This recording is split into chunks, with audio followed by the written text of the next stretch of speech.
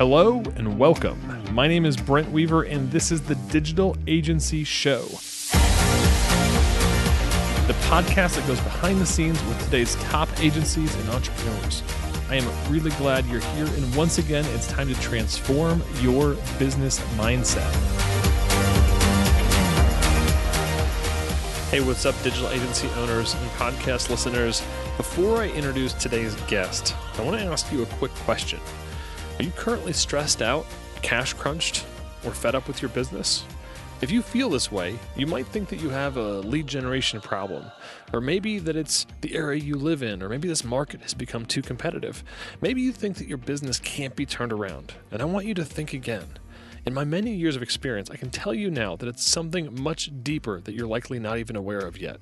It's like a client who comes to you saying they need a website or Facebook ads or maybe a mobile app developed, but they don't even realize the deeper challenge or opportunity that's blocking them from success.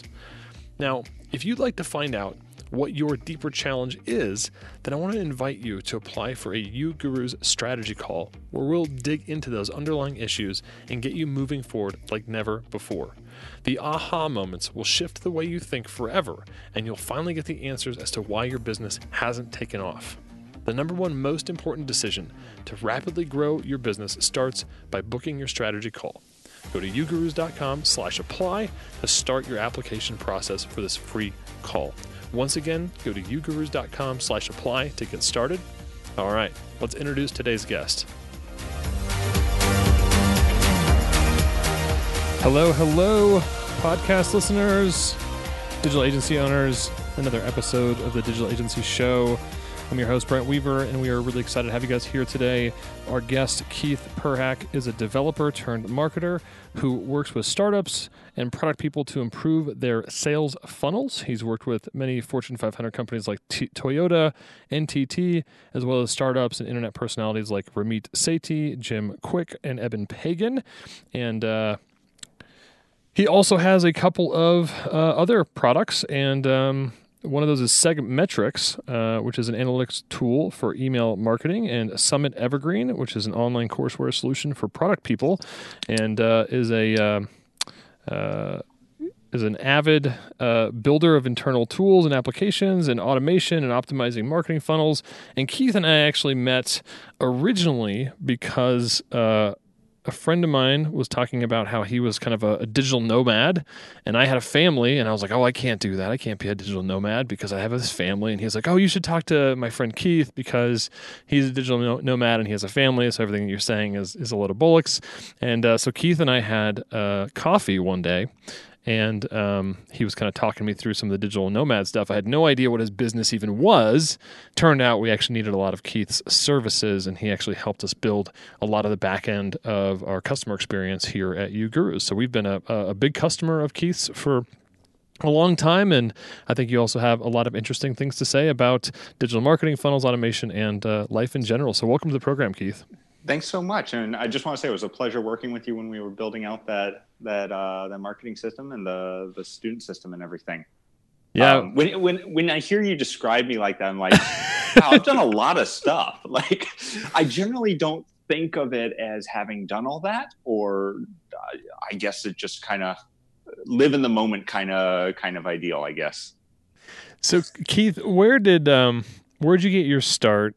And kind of what compelled you to create your digital agency? And I definitely want to get into more of a deep dive of some of the ways that you've been able to differentiate yourself in the marketplace and all that kind of stuff. But what was that moment or start that got you into this business in the first place? So I've always been a programmer. So I remember I was like 6 or 7. I had a Tandy 1000 that my grandfather had given us after he was done with it. And I started programming in BASIC back in the day. Always loved it. Loved design, loved marketing. And so that was kind of the trifecta that I grew up in, which is I like drawing. I want to be a cartoonist. I like programming. I like building things. And I liked the idea of selling things. And so when I went to college, I did a double major in design and programming. And then I kind of threw it all away and moved to Japan right after college to teach English for 3 years. Yeah. Very interesting. my life choice of let's be a programmer or a cartoonist did not pan out right away. So I went to Japan, and I figured, I'll be here a year, and then I'll go back home, and I'll go back into the job market or whatever. And a year turned into 3, and I got married. And got married in Japan. Got married in Japan. Okay. To a Japanese woman, and now we have kids, and I lived there for about 15 years. But after the 3 years of being an English teacher, I realized I hate teaching English. I love the kids, but it's the same thing every day. I'm not a great teacher. So I went and started working at a Japanese startup. And it was, when I say Japanese startup, I mean, it was like 10 people in Nagoya, Japan. And I was the only foreigner there. I was also the only person who could speak English there. So they hired me on as a technical translator. And then I graduated into developer. And by the end of the 6 years I was there, I was essentially running the development department there. So I was head of development. I was doing product design. I was doing product development. I was doing kind of the sales engineer role and everything, and just kind of thrown into every part of that mix. So that gets me up to the point where I have a career at this point. I have a business. I've been able to get my skills up to the point where I can be the CTO essentially of a company, albeit a small one. And that's kind of when I realized that, hey, I'm working from 8 a.m. to about 11 p.m. at night. I get paid peanuts because Japanese salaries are not so great, even though the hours are long. And the company is being sold. And so do I want to keep doing this, or do I want to leave? And what I had come to realize after 6 years is that in a company or any business, you need 3 things to be happy. You need to have time for yourself, which means going home at like a reasonable hour, 5 or 6 o'clock, whatever. You have to be paid well, which is you're not concerned about money, and you have to enjoy the work that you're doing, right? And you have to have as many of those as you can get, right? The more you have, the happier you are. And at the beginning of the job, I had all 3. Then after a couple of years, I had 2. Then I had 1, and then I had none. At the end, I was like, well, why am I still doing this? I don't like the work. I'm working until 11:30 at night. I get paid peanuts. I might as well, it's scary as crap, but I might as well try it on my own, right? I might as well try it. If I fail, I can go back to getting a developer job. I could even work at McDonald's or something, right? I'm not going to starve to death. So I did it. So we were getting acquired. I said, I do not want to go to the new company. I am going to quit. And I was friends with Patrick McKinsey, who he's probably still pretty internet famous, especially in circles I run in. Patio 11 on Hacker News. He's really big because he helped a lot of SaaS companies learn how to do marketing and SaaS marketing back when that stuff, no one knew how to do it, especially things like split testing. And he had quit his Japanese salaryman job about 3 years prior. And he introduced me to this guy I had never heard of and said, hey, this guy is looking for a front-end web designer / marketer. I'm like, okay, I can try that out. So I started that out, and that was my first freelance client. And that's how I got to that point. And I think it's important to know that at this point, this is also my first time working with anyone outside of Japan as a freelancer. So I'm in Japan, which has a 16-hour time difference from the US.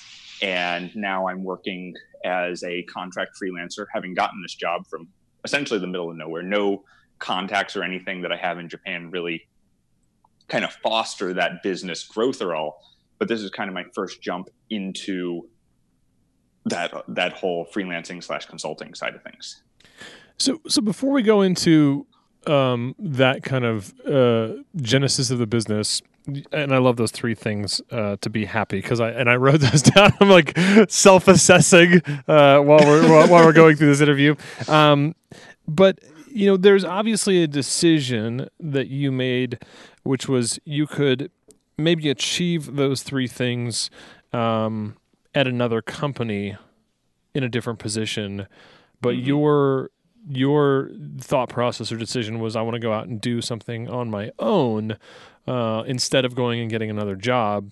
Right. Was there anything that is that something that you had wanted to do for a long time, or at the time did it seem like the only option? Because I just find that sometimes there's undoubtedly people that are listening to this show right now that maybe haven't started their agency yet, and maybe they're doing a little bit of moonlighting on the side, and they're thinking to themselves, "Well, I'm not, I have no time to myself. I'm not paid very well. I'm not enjoying my work." Is the solution then to go start a business, or, yeah? So I mean, like, why was It, that it the solution for you? it depends, I think, very much on your specific personality and what you are happy doing. I was happy being the lead in my company. I was happy making the direction of where products were going. Because I was essentially the top of the development branch, there were very few people I had to answer to. And I liked being in that position of being the subject matter expert in what I was doing. Mm, Um, the people that I worked with that were kind of, I don't want to say my employees, the people on my team, we worked well together because we were a group of like-minded individuals, but I didn't have to answer to anyone except for the boss, right? And when I say the boss, I mean the boss of the company, right? And to me, that was a very empowering thing.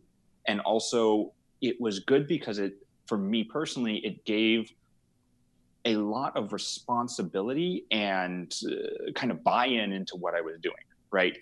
There was at no point where I could just come into work and sit there and just type on a computer or read read news or just just screw around, right?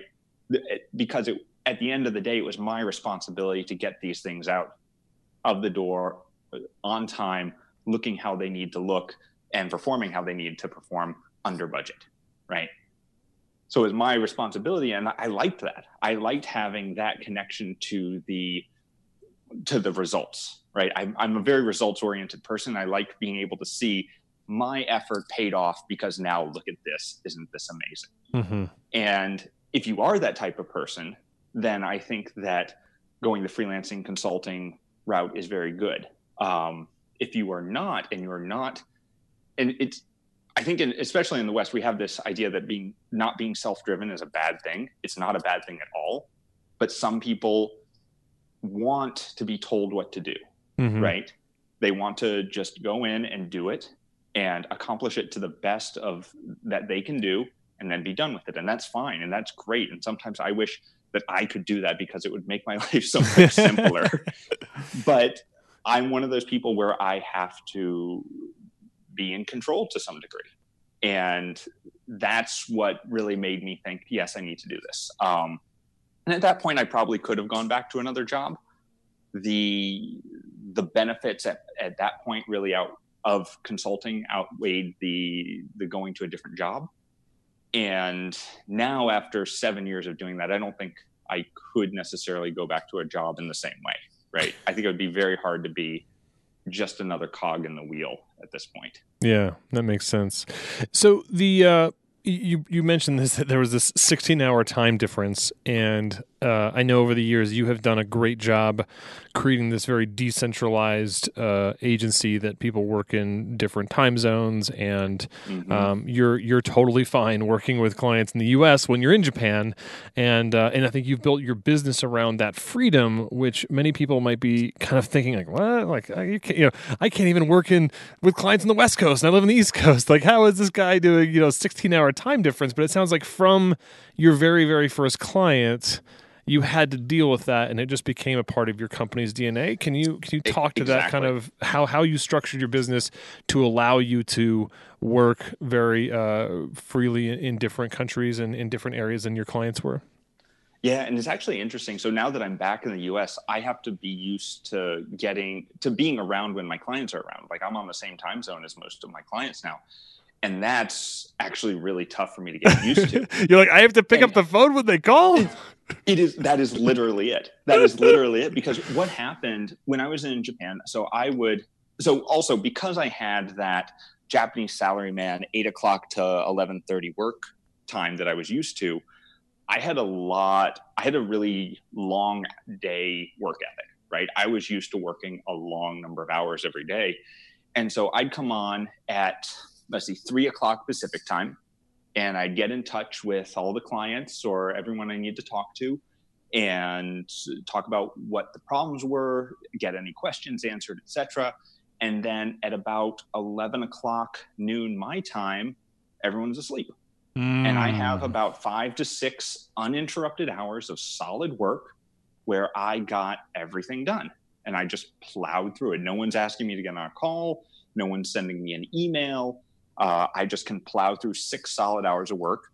I'll have dinner, take a little break. Then at about 7 o'clock, 8 o'clock, 9 o'clock, my time, PM, the clients start coming back online, and I'll touch base. I'll have sent out emails and said, hey, this is all done. And it was really interesting because from the client side, it almost felt like magic to them, right? Because what would happen was they would talk to me at about 3 or 4 o'clock their time, right? Or they'd send me an email. They'd go to bed and they'd wake up and it'd be done. and so there was this and I had a couple of clients actually comment on this. They were like, it's like having this little elf that does everything I want while I'm asleep. And it worked out really well. And it worked out well when I was working by myself, and then things got busier. And so I had a team that was distributed. So I had some people on the East Coast, some people on the West Coast, and myself and one other team member in Japan. And what we essentially came up with was a 24-hour support cycle. So we had a lot of things going on during the day. We were catching fires and stuff during the day. And then during the night, I was able to go in and take everything across the finish line and make sure that everything was good, and maybe put some extra time in that needed to polish things up, right? To keep that high expectation of quality going. So it was I actually liked that way of working a lot more because I had no distractions. And now I've been back here for a year now, and honestly, 80% of my day is now phone calls, right? How does anybody get anything done over here? I have no idea. I have no idea how anyone gets anything done being in the same time zone as the clients. And that's been the real shift for me with the business, which is, and it's a good thing. It's a very good thing, which is now I am starting to focus on the business rather than in the business. Because that 6 hours I was doing work the same as my team, right? I was doing the same type. I was making deliverables. I was doing design. I was writing copy. I was fixing things that maybe hadn't been caught in QA. Like I was putting the final polish, the final integration on everything, right? And just driving across the finish line. And now I'm not doing that. I am working on client calls, on lead generation, on kind of growing the business side of things, but I don't have that time to work on the internal side of things. So it's a huge mental shift. And then how do you even keep the quality going when everyone's used to you being the final integrator of everything, right? And that's something that we've been working on for the last year now, trying to find a good solution to, which is because, like I said, I'm a little bit controlling. My employees might say that a bit differently, might phrase that differently. But I have high expectations of what we deliver and how quickly we deliver them. And so how do we keep those high expectations, because our clients also expect that now? How do we keep that going when I'm no longer there to do that integration and to put that final spit polish on things, right? Yeah. That's really interesting. So have you guys kept that 24-hour support infrastructure? I mean, I know that in terms of all of the partner companies that we work with and help make uGurus happen, I think you guys are one of the only people that I've been on Skype chats very late with certain team members from your company. And, and in some cases, it's like certain people we work with are only available in at different times, and that's just part of how you guys operate. Right. And I know for me, I definitely get into the weeds more, working in the business, if you will, sometimes at that 10 p.m. to 1 a.m. time is like a sweet spot for me to get some focus work done because I'm not in Japan. I'm here. Everybody can distract me all day long. But I have worked with your team at length in the wee hours of the night on some important problems. But are you guys still operating under that, or have you evolved that process over time? To a degree. One of the things that helped when I was in Japan was not only me being in Japan, but my project manager is a night owl, and my lead dev is also a night owl. So he's up till about 3 a.m. his time every day. That's just the hours that he works. And that has let us have that, not as much, but a similar distribution of that time. So we do have a lot of people, especially, we work with marketers. And so marketers will send out an email at 8 p.m. or midnight or 2 a.m. or something like that. And when something goes wrong, they need someone to be able to respond to that. And we still have that. We still have that support, but there's no longer that, I guess, 4 a.m. to like 7 a.m. There's not really anyone there at that point anymore. So we don't have the external team in Japan or in Asia or anything. And we actually tried that for a while. We had kept on a little bit of our team from Japan, and we had worked with external teams and nearshore companies and offshore companies and stuff. And it never worked out quite like we wanted. I think this goes back to I have really high expectations. And the problem with any of the kind of secondary companies and the developers or the marketers or whoever we're working with offshore, it was the quality wasn't there. And then with our Japanese team, the communication was no longer there, because we used to do our daily stand-up at 4 p.m. Pacific time. And that worked out okay for everyone. But then I moved back here and there was only one person left in Japan. So we stopped doing it then. We did it in the morning because everyone was on that time zone. And I started having stand up with just him. And then there was very much he didn't feel like he was part of the group anymore. So we would just send him stuff to do. He would do it and come back. But he was like, I miss working with you guys. And so we amicably split ways. And he had another job offer. But it kind of split out in that because of that time difference. Oh, wow. Right? So at some point it didn't work anymore, and that actually led to a team member leaving. Exactly. Okay. And it was, I think if there were still two people there, it would have made sense to continue that. When there's only one, it's very difficult to continue that, I think. Yeah. I want to shift real quick to really to talk about your agency's specialization for a moment. Sure. You guys are very much a dev focused shop, yet the market you serve is really the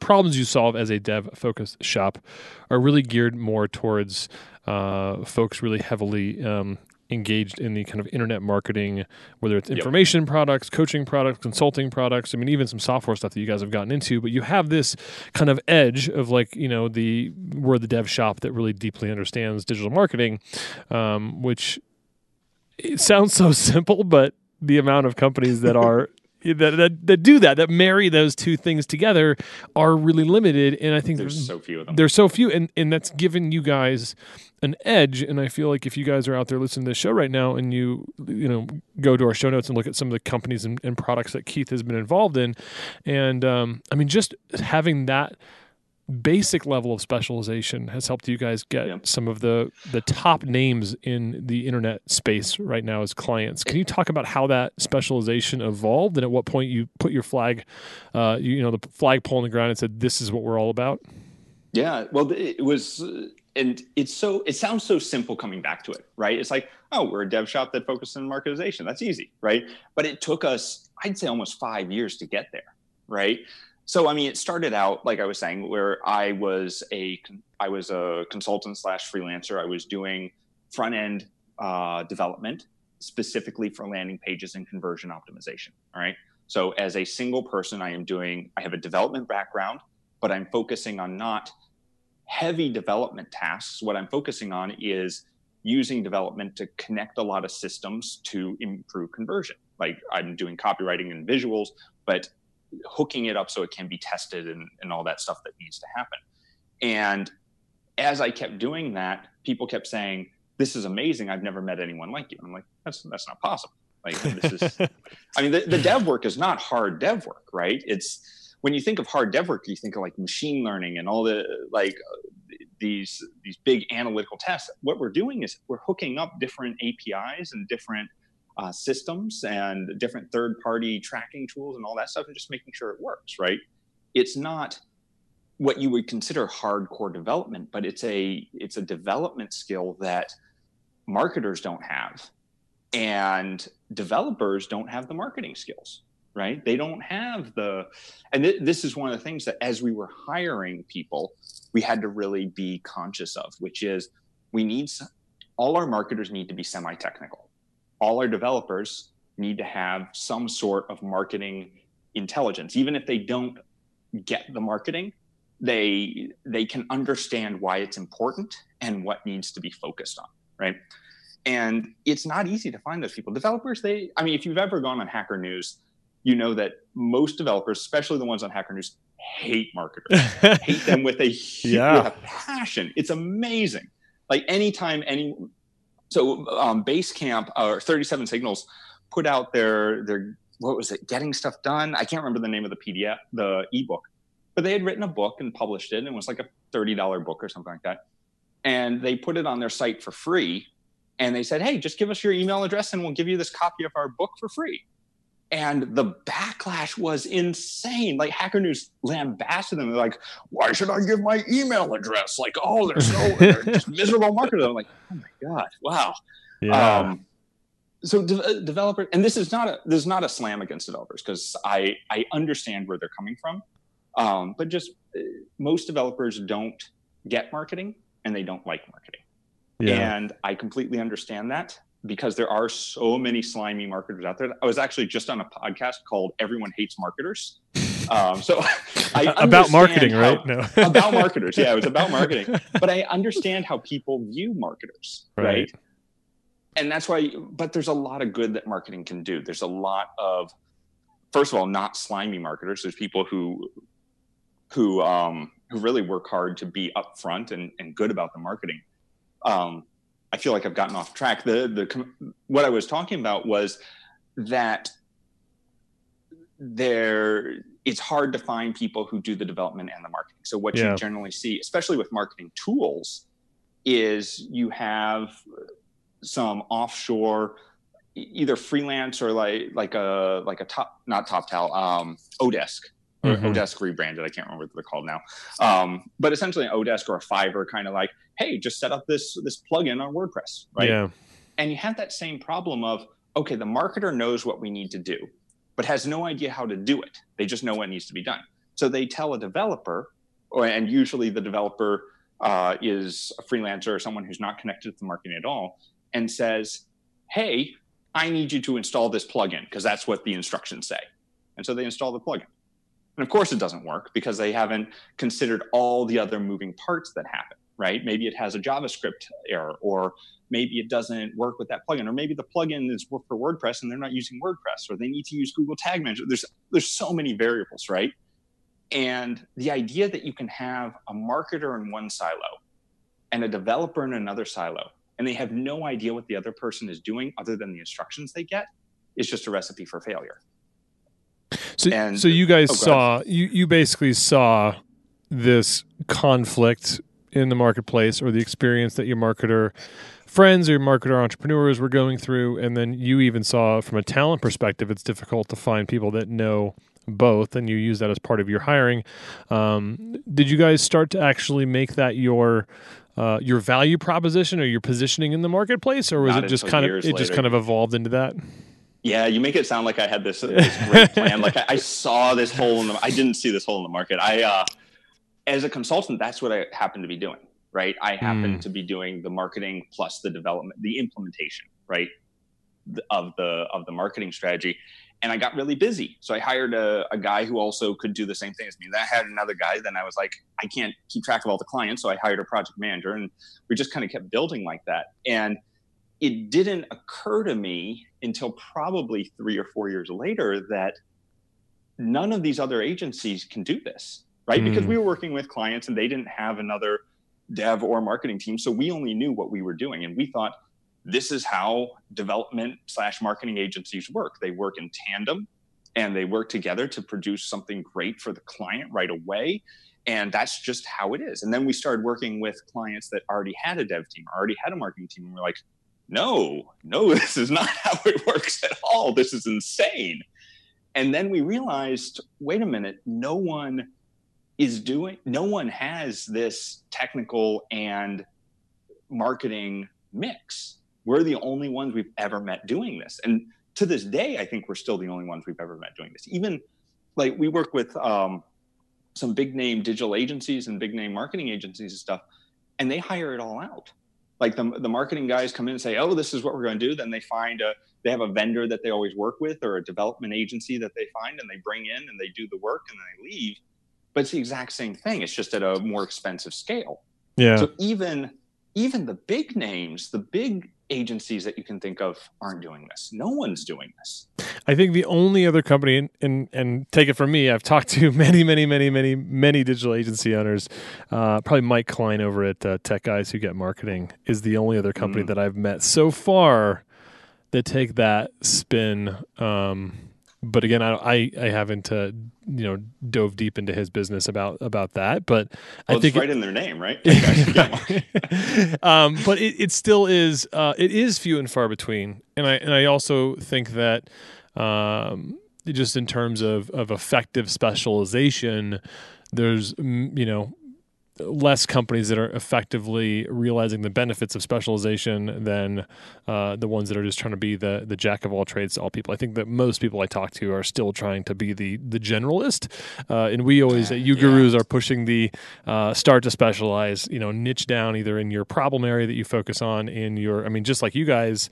There probably is a market segment that you're going after, but just your general market positioning, that problem that you guys solve and the way you solve it appeals to probably some clients amongst a variety of niches. When you do go to your website, you guys specifically call out like a handful of kind of practice areas that you guys support really, really well. But it's kind of that specialization and that market focus together, you guys become a really big winning formula.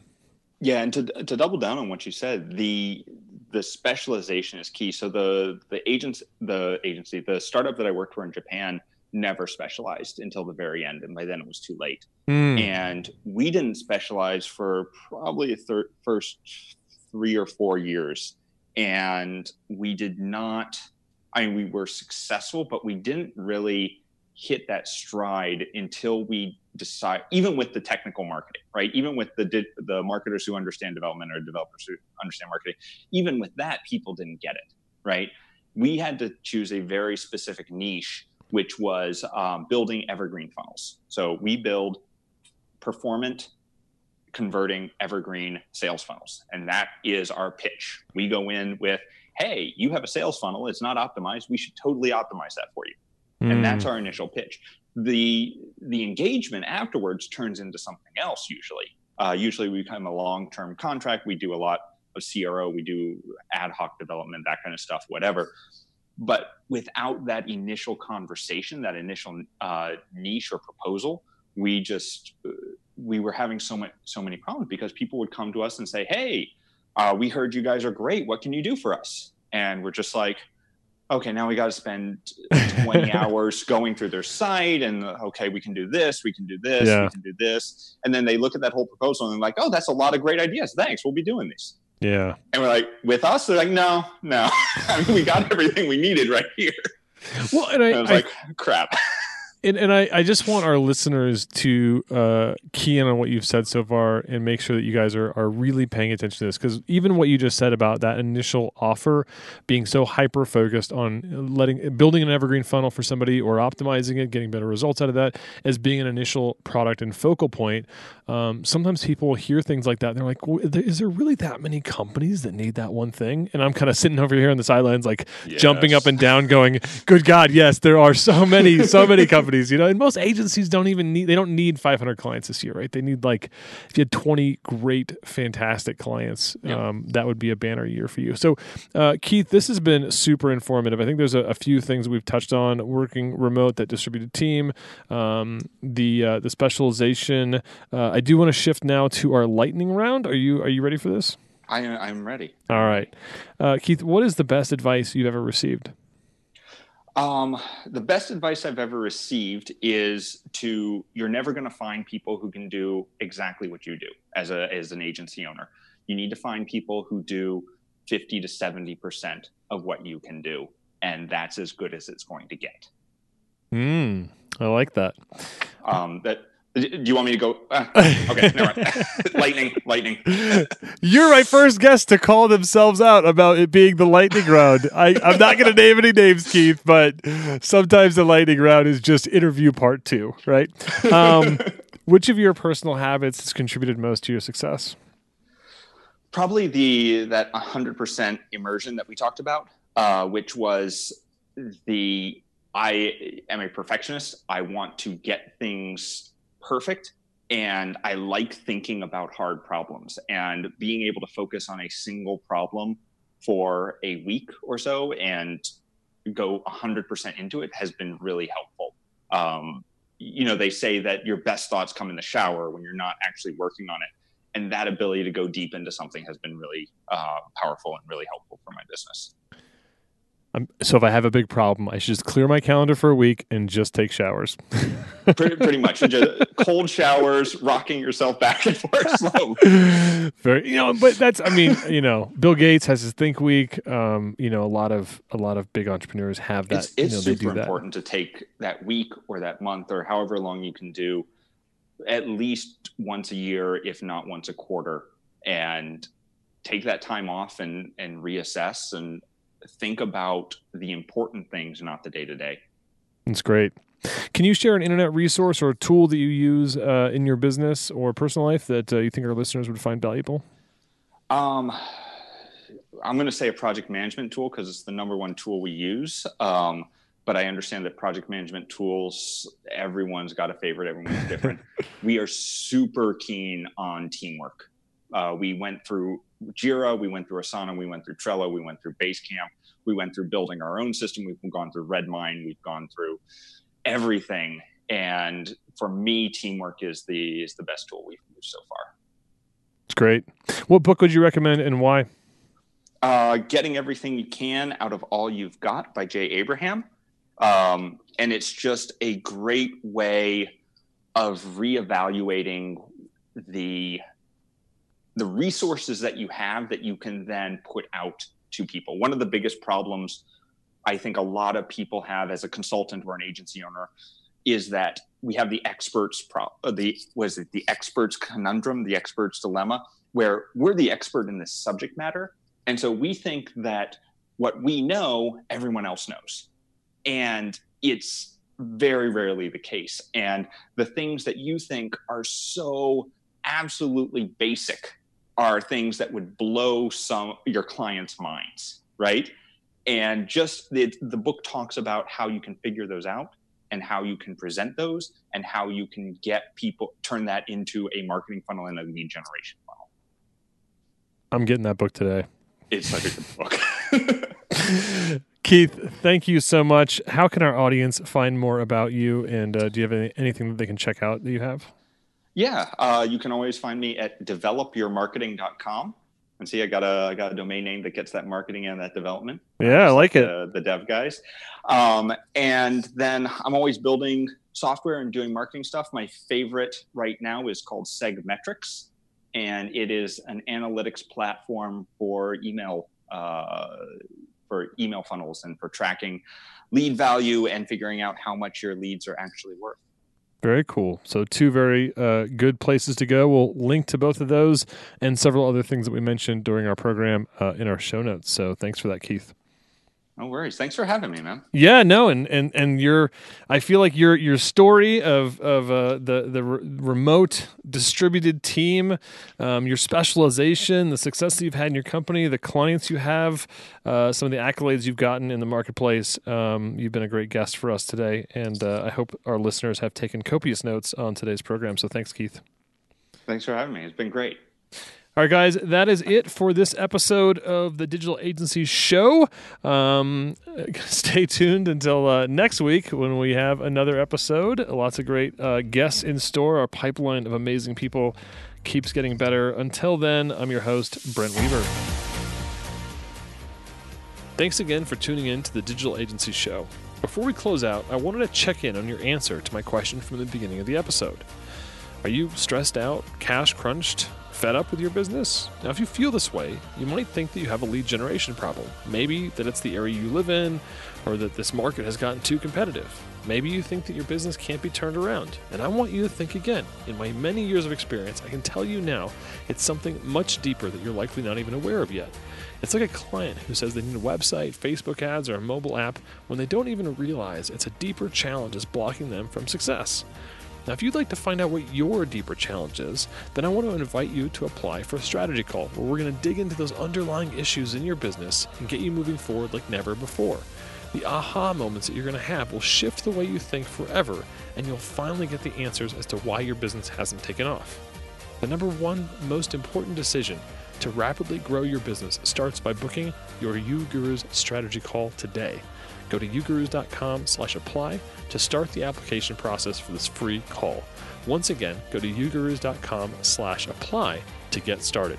Thanks again for tuning in. Join us next week for another episode of the Digital Agency Show.